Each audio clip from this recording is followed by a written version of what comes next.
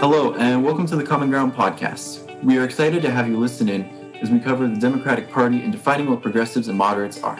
We hope that we can continue to bring some new perspectives and opinions to the discussion and find some middle ground between competing arguments.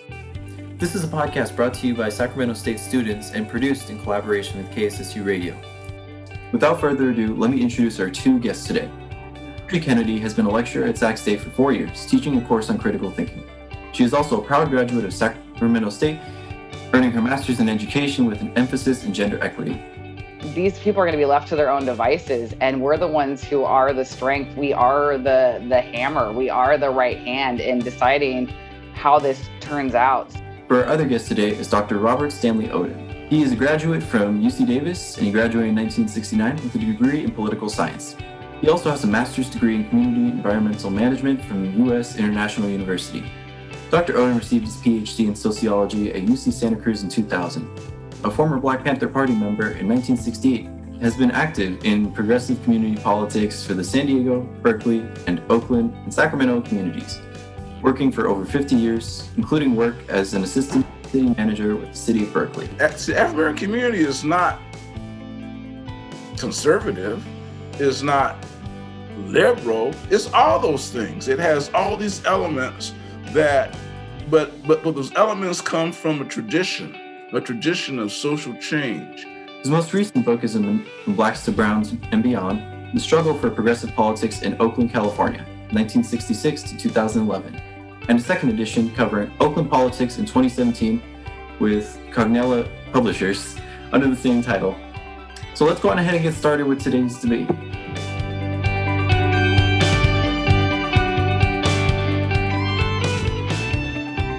So, we've asked both our guests to limit their responses to 4 minutes at a time, so that way we get equal distribution of time for each response. So we'll start with Dr. Oden. Dr. Oden, in your own words, can you define progressive and moderate for us?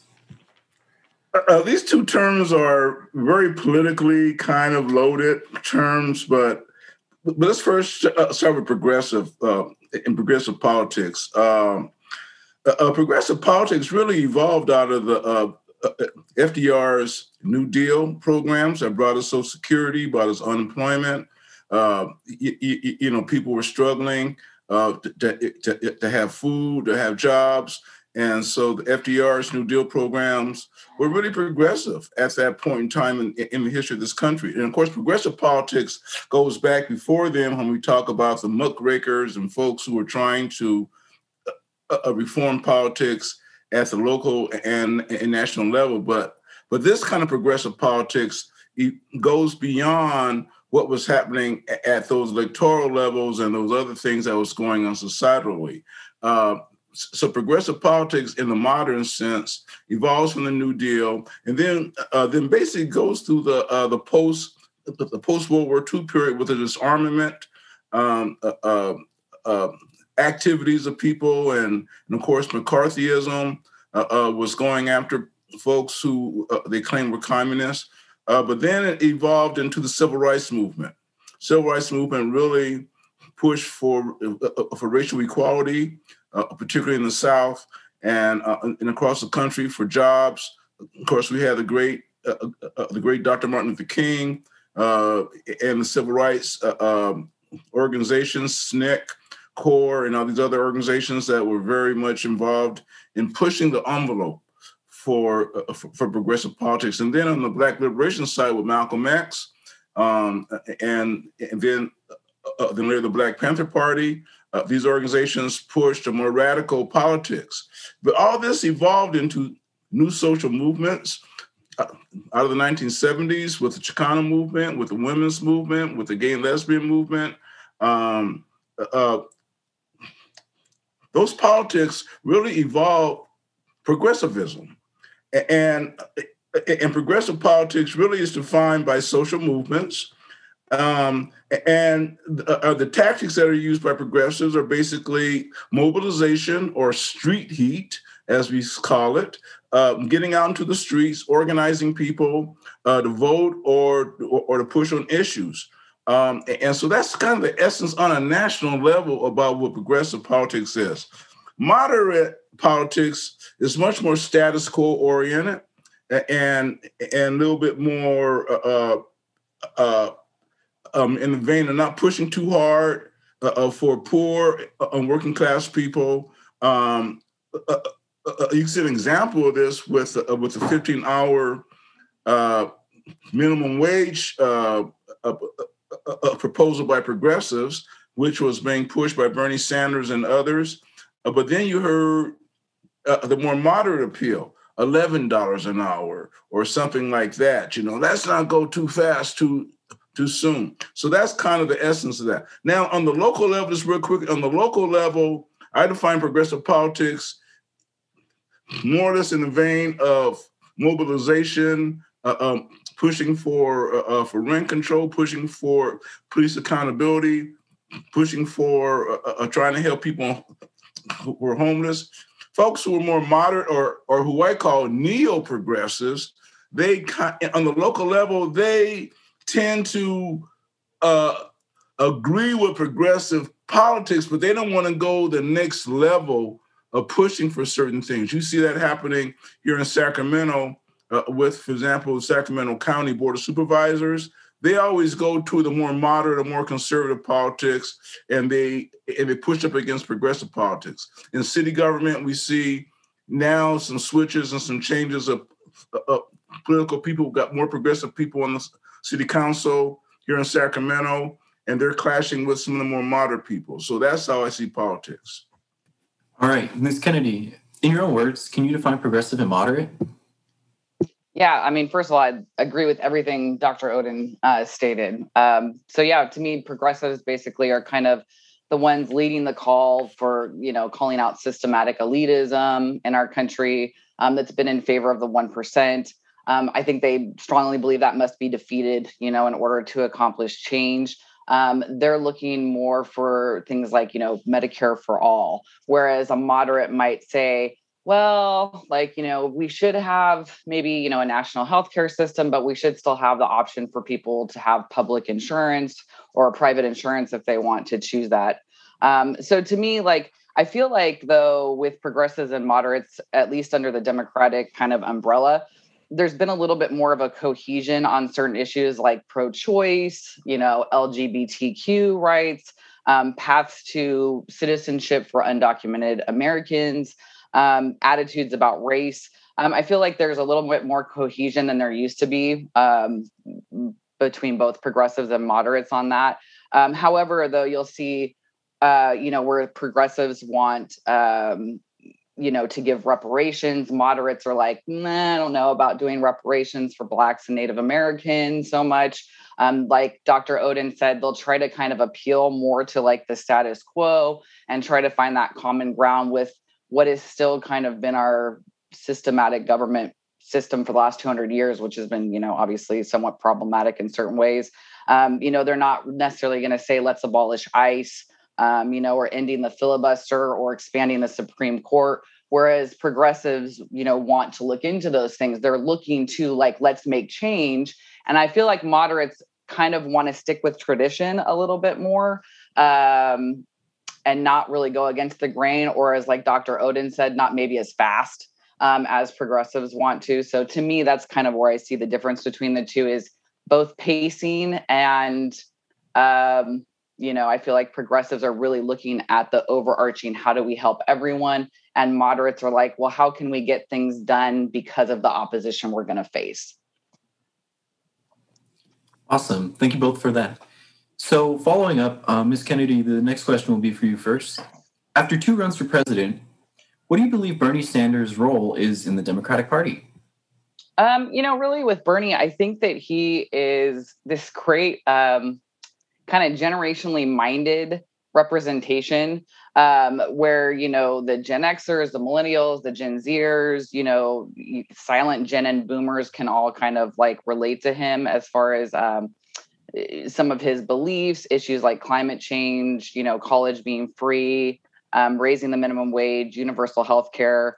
And I think the reason that he's really spoken to, especially the younger generations, is he almost represents the grandfather you wish you had, where it's when I talk to my granddad and he'd be like, well, back in my day, and here's how things worked, and this is why the country was so great when it was like this. And I didn't want to hear that. I wanted to hear how, we should be moving forward with LGBTQ rights, and we should be moving forward on understanding white privilege, whereas my grandfather would have been like, white privilege isn't a thing. And, so Bernie almost represented this like grandfather or dad that I always kind of wish I had, as this younger generation that kind of came up through technology and, had these kind of more open gateways to talking to one another through social media and getting kind of working towards social change very quickly. So, I feel like, and then I feel like for the boomers and the silent gen,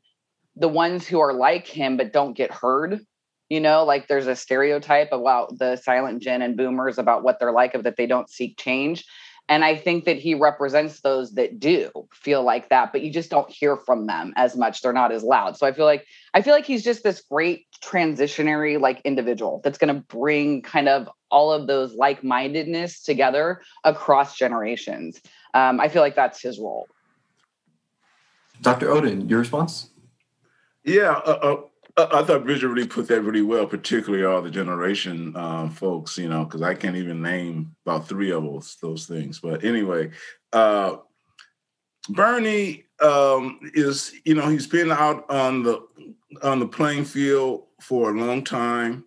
He was a civil rights worker during the civil rights movement. He's always stood up for labor. He's always been there for working class people. So he is really the conscience of the Democratic Party now that John Lewis is gone, in terms of the Senate. He really can push progressive issues, but he has now the ability to look at Joe Biden as a partner. Joe Biden beat him decisively in the election. And I think that that now Bernie understands that Joe had a much wider base of support than he did, particularly within the Black community. And I think that he understands that Joe Biden can be pushed to be, to be more progressive. And I think that this COVID relief bill really indicates a lot of that. Now, he backed away on the $15, but I think that was smart. And I think that what happens with Bernie now is that Bernie gives Joe Biden some cover to do certain things. And what I mean by that is that, Bernie can ask for $15 an hour and Joe can come in, well, okay, we can go with $12.50. And that's way higher than $7.50 or whatever it is right now. And so people, he's come in with some progressive legislation here. Now, it's not going to get $15 right now. It's going to have to eventually move up. So I think Bernie gives Joe some cover. We'll see how things work out here. But I think that Bernie is able to bring those different generational groups together, because when you have an older guy who speaks like a young person, that's a nice thing to have. I'm like that. Thank you so much for that. I very much wanted to point out how much I love the analogy, the cool grandpa you wish you had. Oh my gosh, imagine Thanksgiving and how much fun that would be.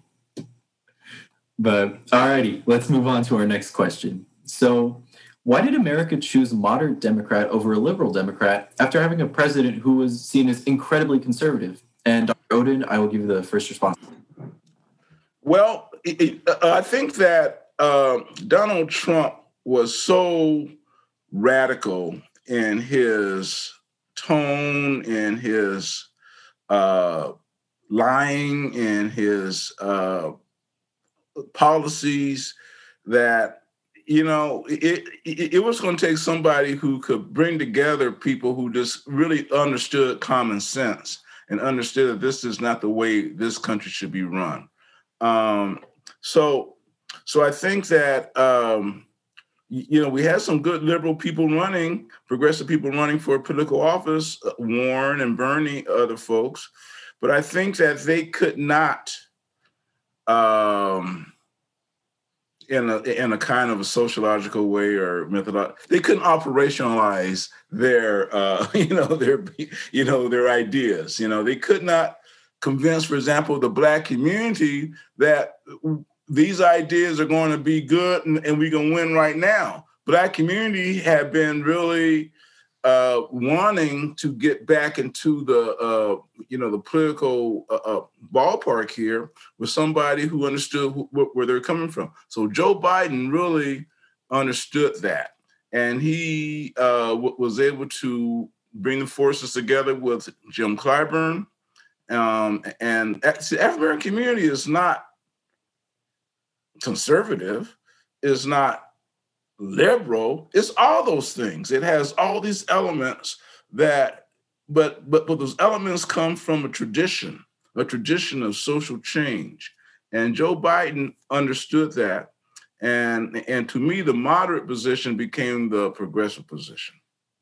All right, Ms. Kennedy, your turn. Yeah, I mean, I once again agree with everything Dr. Oden said. I think that Trump represented so much. I mean, I'll use the word instability as almost like a minimization of what his administration actually was. And I think that, I'm going to be totally honest here. This is just my opinion. Also, like Dr. Oden said, I think this was based on sociological and psychological efforts from people, basically, that they chose Biden because after Trump, America was kind of looking for its security blanket again. It was like, oh my gosh, the monsters have been coming, as like a kid at night when you're in your bed and the monsters are coming and you think your blanket is going to, save you. I think they were looking for Biden as this kind of security blanket. Not that he's not effective, because I think he is, but he's not, as progressive as some of the other options that we were looking, like we were talking about, that Dr. Oden mentioned, like Elizabeth Warren and Bernie Sanders, who were, considered to be, almost to like, the media called Bernie a socialist, right? Which even for liberals is a very like kind of scary word, because we've been taught in school that this is what socialism is and what it's represented our whole lives, especially the older generations. That's a very frightening word to hear at times. So labeling him as such, I think, was to a lot of people difficult. And it's like, well, and he's loud and he's dynamic and he's all these things. And then you had Elizabeth Warren, who's a woman. And as we saw with Hillary, our country's obviously, unfortunately, just not going to vote for a woman yet. I hope that changes, down the road in my lifetime. And so they were looking for what is that middle ground. We have a old, white, heterosexual, educated male again. So let's just go with what we've known, what we thought traditionally has kind of been our status quo. So I hate to say that about our country. I just think we're still not at a point where, I hope we get there where we'll be a little bit more progressive. We'll vote for the Buttigieg's and the Warrens and the Bernies and Kamala Harris should have, as a front runner versus a vice president. I hope we get to that point, down the road. But I think, they were looking for the tried and true security blanket. And after Trump, we were just all frightened children in the dark of monsters. So it was needed our blankie. So moving on to our next question, I would like to focus a little more like with the internal Democratic Party. And does the Democratic Party groom future leaders within the party to take over when older members retire or step down? And I will pose this to Ms. Kennedy first. The short answer is I know. So I was reading a quote by Frederick Joseph, who's the author of The Black Friend on Being a Better White Person. And he has a quote, and it says, in the grand scheme of things, the United States is extremely young and has learned nothing from the failures of its predecessors. Like all empires before it, built upon human capital, nepotism, and imperialism, this is not sustainable. If something isn't done, it will implode. So to me, this quote very much represented what the secession of American leadership has been for the last 250 years. It's based off of nepotism, right? Who do you know? How many of our founding fathers have been father-son, or have been related. There's actually a few. If you look back through history, we have a few that have been related or knew each other, or, they're all in the same circle running together. It's that friend of a friend that you're looking to push up to get in the Senate or in the House. And they're all looking out for themselves, and they're, building they're rallying people together that are going to support their agendas. So as far as creating a secession plan of leaders, of true leaders that we actually need, no, we don't have the diversity in our government that we should have. It's still based upon human capital. The working and middle class is still falling. We're not picking a lot of those people to be leaders, I think, that are more representative of our populations. We're just still seeing that same, imperialism, as he said, and everything. So. All right, Dr. Oden, your turn. Yeah, I agree with Bridget. Democratic Party does not do an adequate job, or they do a horrible job of recruiting and bringing in new members. But I think a lot of it is structural.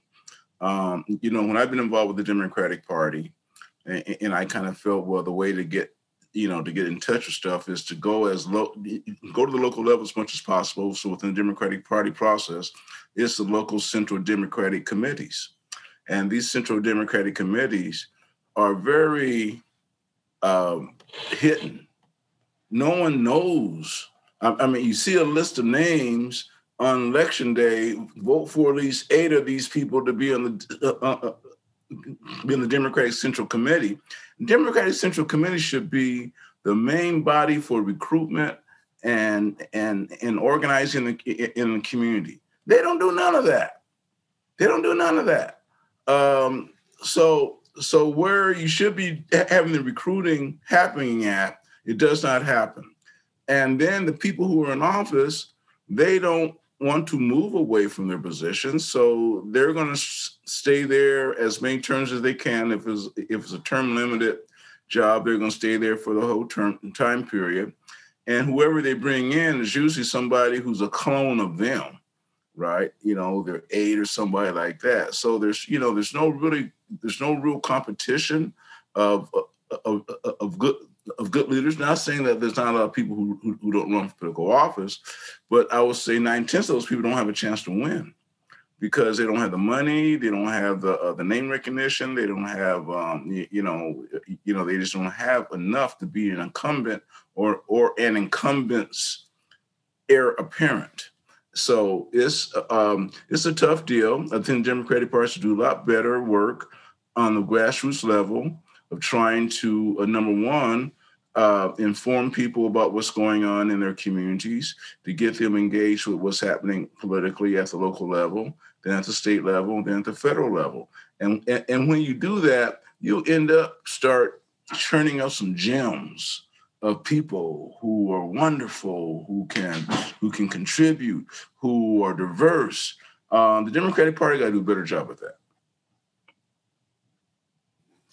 Now, I am going to ask a follow-up question, and as perfect as it would be if it was like baseball with a MLB top 100 prospects list for each team, then how easy that would be. We don't have that. But should there be a way that the Democratic Party recruits future leaders to take over? Dr. Oden, I'll let you answer this one first. You mean how would they do that? I think that, politics is a matter of persuasion. It's the art of persuasion. And whoever can go out there and be persuasive, but you got to do it within the matter of organizing. Like when I did my research work in Oakland around my book, From Blacks to Brown and Beyond, I went and I did participant observation of what was going on in the community. So I went to meetings and I wanted to see what the grassroots progressive people were doing in Oakland because I had a connection to that community. And I wanted to see how were they reacting to, for example, a loss in the local elections, in the municipal elections there. Now, how were they going to regroup from that? So I went to all of their meetings of the grassroots organizations, and you start to see who's there and who's leading this or whatever. And, lo and behold, a woman there named Carol Fife was the organizer of a lot of these meetings. And she just kind of like, kind of whipped people into shape, organized the meetings. She was inspirational in many ways. She went out and they campaigned for some local people to office. They didn't win, but she learned the mechanics and the machinery of how to do that. And lo and behold, she ran for city council this past time and won. And now she's a major figure in the Oakland City Council. And so, that's how you really do it. And, she's going to bring some other people along with her because that's the kind of person she is. So, but that's Oakland politics. But that needs to be happening in Sacramento, needs to be happening in other communities. Ms. Kennedy, I'll pose the same question to you. Yeah, I mean, I agree. I think looking at, more the local level and getting, people involved there first, and then highlighting those individuals a little bit more as well. I feel like our generation has moved towards a very, advertising, marketing based, like kind of let's see everything, and know what's going on all the time, kind of society that I feel like, we need to hear about these people more. We need to understand more. We need to research more. I also think that within the Democratic Party, they need to probably start, this is going to sound silly maybe, but some kind of mentorship program where it's not their buddy or necessarily their closest aide that they're picking to mentor, but there's a little bit more transparency on the recruitment front. Of who is in their who their advisors are, how often are they working with these other community partners, with different groups, diverse groups. I'd like to see a lot more JEDI effort going into this, the justice and equity, diversity and inclusion.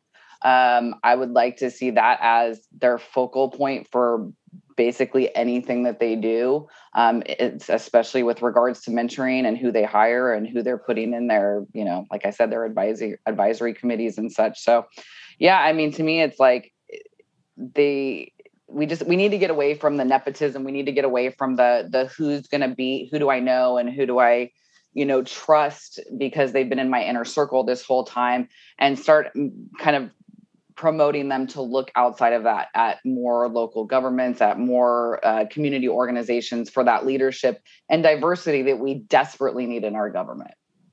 All right, moving on. We are almost done with our questions. Then we will do our open discussion. We have 2 left. So this question comes on after the Democratic National Convention. And this was something that I didn't just notice, but a lot of students noticed. And we figured we should bring this up. Why did the Democrats allow the Clintons to speak at their conventions after the couple has been involved in multiple scandals that are shown in the media? Wouldn't that be more of like a public relations disaster? At least like that would seem like it would be to us. Why would they let them speak? And I will pose this to Dr. Oden first. Well, I think your friends and colleagues are of the younger generation. And they weren't around when the Clintons were getting battered from pillar to post over right-wing crap that just didn't make any sense. And they weren't around when Bill Clinton was president. After coming in after Bush, we thought we were going to have another 4 years of Bush, and we thought we were going to have just a string of Republican presidents. Bill Clinton was able to pull together a coalition that again involved African Americans that were a key element to it. And somehow he became the first Black president. I don't know how the hell that happened, but he picked up the saxophone and played some great blues on it, and he was good. He was good with us. But the thing is that he made some unbelievable mistakes as president. The Monica Lewinsky thing was horrible. I'm glad he wasn't kicked out of office for that. I mean, yeah, he screwed up. Hillary should have kicked him out of the office. If anybody would have kicked him out, you out, boy. But that didn't happen. And that act of her not doing that or doing something, that kind of affected people's opinion of Hillary. She said, "I'm going to stand by my man." Really? And so that becomes a thing. But then she rehabilitates herself in a way, becomes senator, and then she runs for president. And again, the Clintons have heft, and they have a lot of capital in the Democratic Party. So to refuse them a space at the Democratic Convention, and not to have them speak, would have been disaster. And they pulled together the older folks to say, we think Joe Biden, is the guy. We believe in Joe, and so I think that Joe keeping them out of the campaign mostly was a smart thing, because I didn't hear much about Bill Clinton during the campaign. Hillary might have said a couple of things, but not much either, because they would have been distractions. But the fact that they did speak at the conventions, I think, was important, because they are the legacy of the Democratic Party. Ms. Kennedy, I'll pose the same question to you. Yeah, I really really with everything Dr. Oden said. Once again, I don't have a ton to add here other than, I think that there's a legacy there with the Clintons that the younger generations probably aren't as quite aware of. As Dr. Oden said, I was born in, 78. So like for me, I came in right as Carter was leaving and, saw through Reagan and the Bushes and like a lot of my life was a very Republican based government. And then, Clinton came out and was, obviously Democrat and got a lot done, saw both sides kind of, I think, worked across party lines pretty well. I don't think the Republicans loved him. Obviously, they went after him, and the narrative on him, I think, was, obviously very conservative and Republican driven. And that's the legacy that got handed down, I think, to the younger generations versus his presidency. It was more of like the shock value, right, of Clinton getting what he got in the Oval Office, and so, and then also like Dr. Oden said, I agree that like Hillary not maybe putting her foot down kind of affected how people saw her and her legacy, that she stayed with this person with everything that went on with his presidency, too. However, it doesn't take away from the fact that both of these individuals have devoted the majority of their lives to government and had made some very significant advances, with regards to legislation, the economy, foreign policy. You can't, I know we tend to go with really cancel culture at this time where it's like, if you screw up, it's like, well, I'm Xing you, like you're out, like you made this mistake. So now you're completely out of my wheelhouse, which is, understandable on some level. But yeah, I feel like for them, there was a lot of good there, and to not have them would have been erasing an important Democratic legacy that, if you're a Democrat, you should be proud of. Thank you both so much. All right, we're going to do our last question, then we'll do a little open discussion. But politics are frustrating. And most people are close to done caring about what politicians do because they don't see the change or they don't feel that there is change. Why should we continuously support and emotionally invest in politicians that we elect? Ms. Kennedy, I'm going to pose this question to you first. And really the question I would pose back is, what's the alternative? So let's say we just all give up. We just say, oh, screw it. I'm so tired of this crap and these awful politicians and, everything they're doing. Let's just give up. And, what's that going to lead to, for our country if we stop caring, if we stop pushing forward? I think the problem too that we've been having is, and I was reading an article, is the most recent politicians within, I would say, the last 20 years, is during their campaigns and their debates, they're saying things like, oh, our system is broken.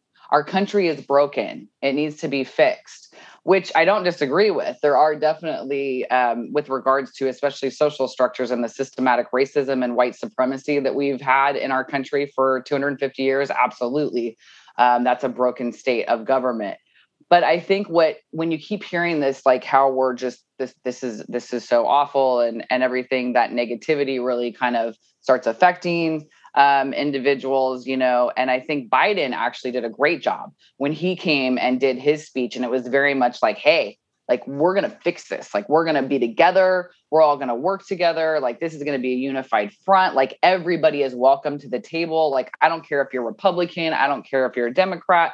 And I feel like it was almost that, like, we could like let go of a breath, because it was like, okay, like, we do need to all be working together on some level to see this change. So if citizens just give up, if we as, private citizens who aren't necessarily into politics, these people are going to be left to their own devices, and we're the ones who are the strength. We are the hammer. We are the right hand in deciding how this turns out. So we got to keep caring. Dr. Oden, I'll pose the same question to you. Well, I think it is the intention and the purpose of the Republican Party and conservative politics is to make people frustrated, is to get people against politics, to get people to say, the hell with both of them, they don't do nothing for nobody. And it is them who is driving this insanity type of Donald Trump, more than anyone else in the history of this country, put a negative tinge on politics because he was just so, out there with his sliminess. But young people got to understand that they can define the politics. They can create the politics that they want to have. And you cannot walk away. If you walk away, that means that you're not really responsible. That means that you are not really caring. Now, back in the 60s, we had the first dropout generation going on, but those people, they cared. They just said, well, there's something else to do. We'll go out here and have a little commune and we'll create our own society, right? But they really cared about society, but they just didn't have, the vehicles weren't there. But, I've been around frustrated politics for a long time. I've gone out, I've knocked on doors in all those communities that I talked about that I've been in, cities and urban areas. I didn't go to white middle class areas knock on doors. I knocked on doors where we try to get those folks who do not even know anything about politics, or the people who are the most frustrated are those people out there who are suffering. And trying to get them involved in the politics is really something that has to happen. And it's going to take young people to go out there and do that and be able to not take no for an answer, but try and be convincing. When I did work in Oakland politics, I was frustrated a lot of times because I was on the progressive side of the fix, and we had Black people who were in political office. We had Black mayors, we had Black city council people, but they weren't doing the job for the poor and working class people in Oakland. And in Oakland, they had a lot of different political organizations. And I said, we need a real, true progressive political club. So I helped organize something called the John George Democratic Club. And John George was a progressive Black politician who passed away in Oakland, in Alameda County, Board of Supervisors, first Black Board of Supervisor there. And John epitomized a progressive politics in Oakland. So we created this John George Democratic Club to really bring in new faces and new people to get involved with politics in Oakland. And even though I left that organization soon after it was formed, a lot of people came out of that who became political people on the front in Oakland. So that's what needs to happen here in Sacramento. Sacramento needs a progressive Democratic club, or a progressive club to recruit, bring young people in, to have a diverse community, to basically to make things happen, and to and to get people to become more educated, not to become frustrated, but become more educated. And so that's what I think is really needed. I hope somebody pulls that together. I'm not going to do it. No, I'm not going to do it. Well, first off, I want to thank you for creating the one in Oakland. That's huge. Yes. And I understand not wanting to have to go through another one. But I want to thank you both so much for answering our questions. I would like to have a little bit of an open discussion, and how this will work is we'll have our mics unmuted, and I'm going to go through my notes that I took throughout our conversation and just bring up some points that I'd like to touch up on. But the first thing actually isn't in my notes, but it's something I noticed throughout almost every question that I asked you and every response you both gave me, which is talking about generations and change. And I think we can all agree change isn't always the most easy thing to deal with. And it sometimes is very frightening. But looking at generations with change, what would your message be when it comes to younger generations and how they view change, whether it be in politics, in school, or even their video games that they play? Would you want them to be more accepting, or would you want them to continue to be cautious about it? And I'll ask this first to Dr. Oden. Okay. I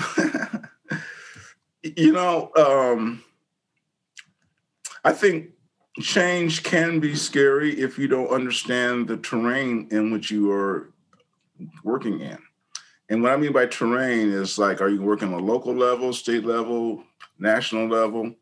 And I think that, it's difficult. It's time consuming. One of the things that I know that I've done more than a lot of people is go to meetings. I mean, I've gone to more meetings in my life, than anybody would want to know about. But you got to you got to sit down with people. You got to be able to wrangle out stuff. You got to sit through stuff that's kind of boring. And so, change happens when people see a need of having the conditions that you live in to become better. And so for that to become better, it just takes a lot of work. And so change means work. And I don't know if the younger generation is up to that, because I don't know if they understand what that means. It means that, no, you may not be on your video games. It means that you're not be able to do other things that you've been doing. It means, there's sacrifice in all of that. And I think that, let me say, I admire young people like yourself who are pulling this together. I mean, there is a cool, educated, informed, small cadre of young people who I think who get it. But we have to expand that, and that's going to take people like yourself to do that. Ms. Kennedy, I would very much like to hear your opinion on this too, if you don't mind sharing. Yeah, no, I mean, I was looking at a quote from Mandy Hale, who was saying that, change is painful, but there's nothing more painful than being stuck somewhere you don't belong. So to me, the way our current government, society in America is painful for a lot of us. Where we are at is very painful. This last year with COVID has been very painful with the quarantine. People having to really identify white privilege and looking at, race fatigue and everything that's been going on. This is this time where we're starting to see this change happen. And to me, it's I always look to the younger generation for this. And maybe that's because I don't know, Gen Xers, we were kind of this bullshit generation that we didn't really do. We weren't out in the streets as much, we weren't protesting, and we we're this neutral underground generation that just didn't do a whole lot. Unlike our predecessors, the boomers and everything. So I don't know, to me, I feel like you guys are the change, the Gen Z and millennials. And I think as a Gen Xer going through the transition of technology and work and, trying to kind of not rock the boat at times. Screw that. Like, it's time. Like, this has got to happen. Like, our generation, unfortunately, I'm throwing them under the bus. I'll probably get some emails about this, but we did not do our due diligence. We did not go into the streets. We did not do the work as much. Not that we weren't active, but just not in the same way. And so to me, change has got to happen. It's way more painful to be stuck in this constant, like, I'm sorry if I have to see one more old white heterosexual male leader, like if that has to just keep happening, I'm like, no more, like change. We need to see change. So yeah, to me, it's very much like it's that time. I think there's many of us who are ready for it. And I apologize to your generation that we're putting so much on you to do it, but I'm here for you. I'm supportive. Whatever I can do to help. For sure. Well, we've already got that checklist of climate change and so many other things that we're writing up right now. But right.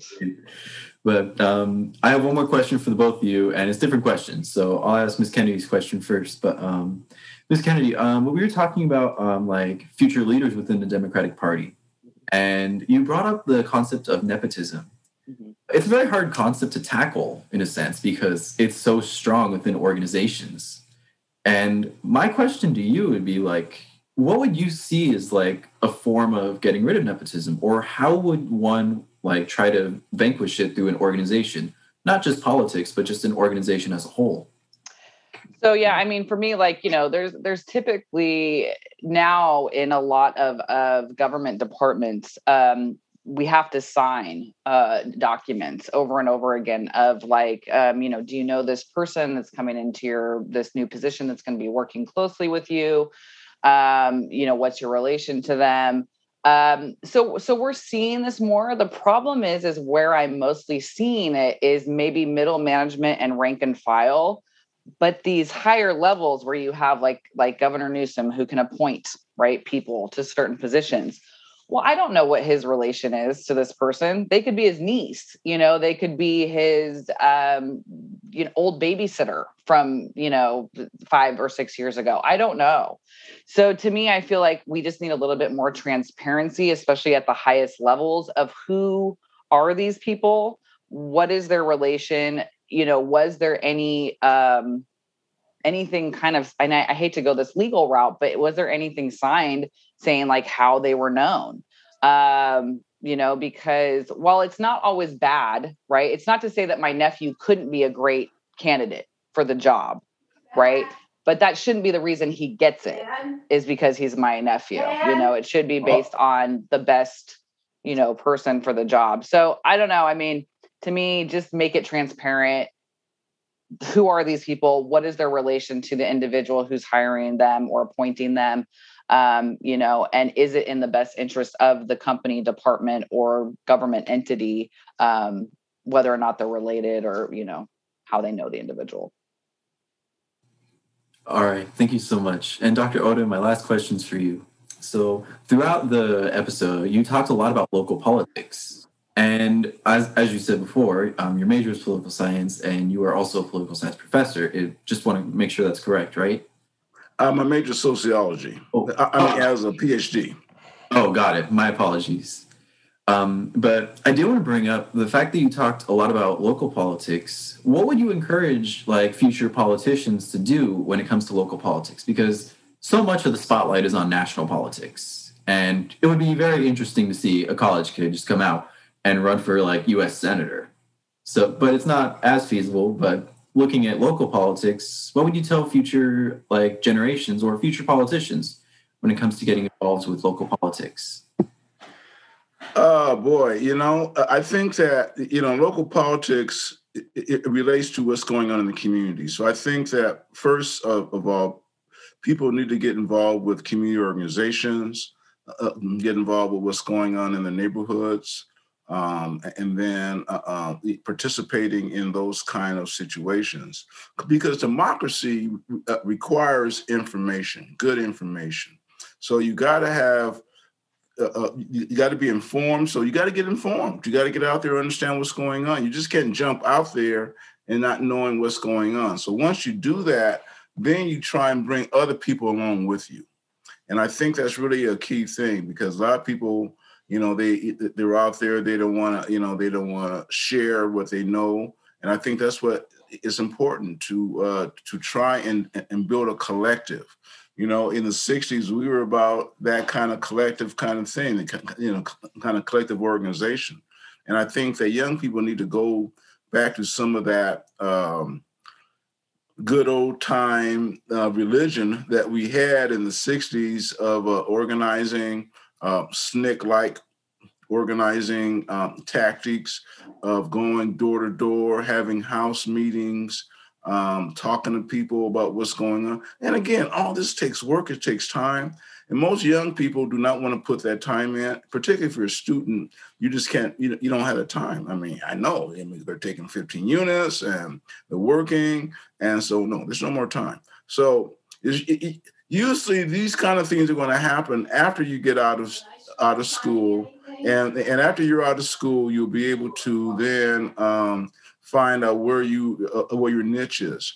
But really, you shouldn't wait until, the certain quote unquote right time. We're in a crisis point in our country. We are in a social justice paradigm regime in that we need to look for ways to bring about equity, equality, diversity in our society on everything we do. And young people have to be the enforcers of that, in terms of going out there and saying, this is what we need, this is what we got to have. And the political people who are running for office aren't able to deliver that, we will deliver that. And that's how you get change. Well, thank you so much for your answer.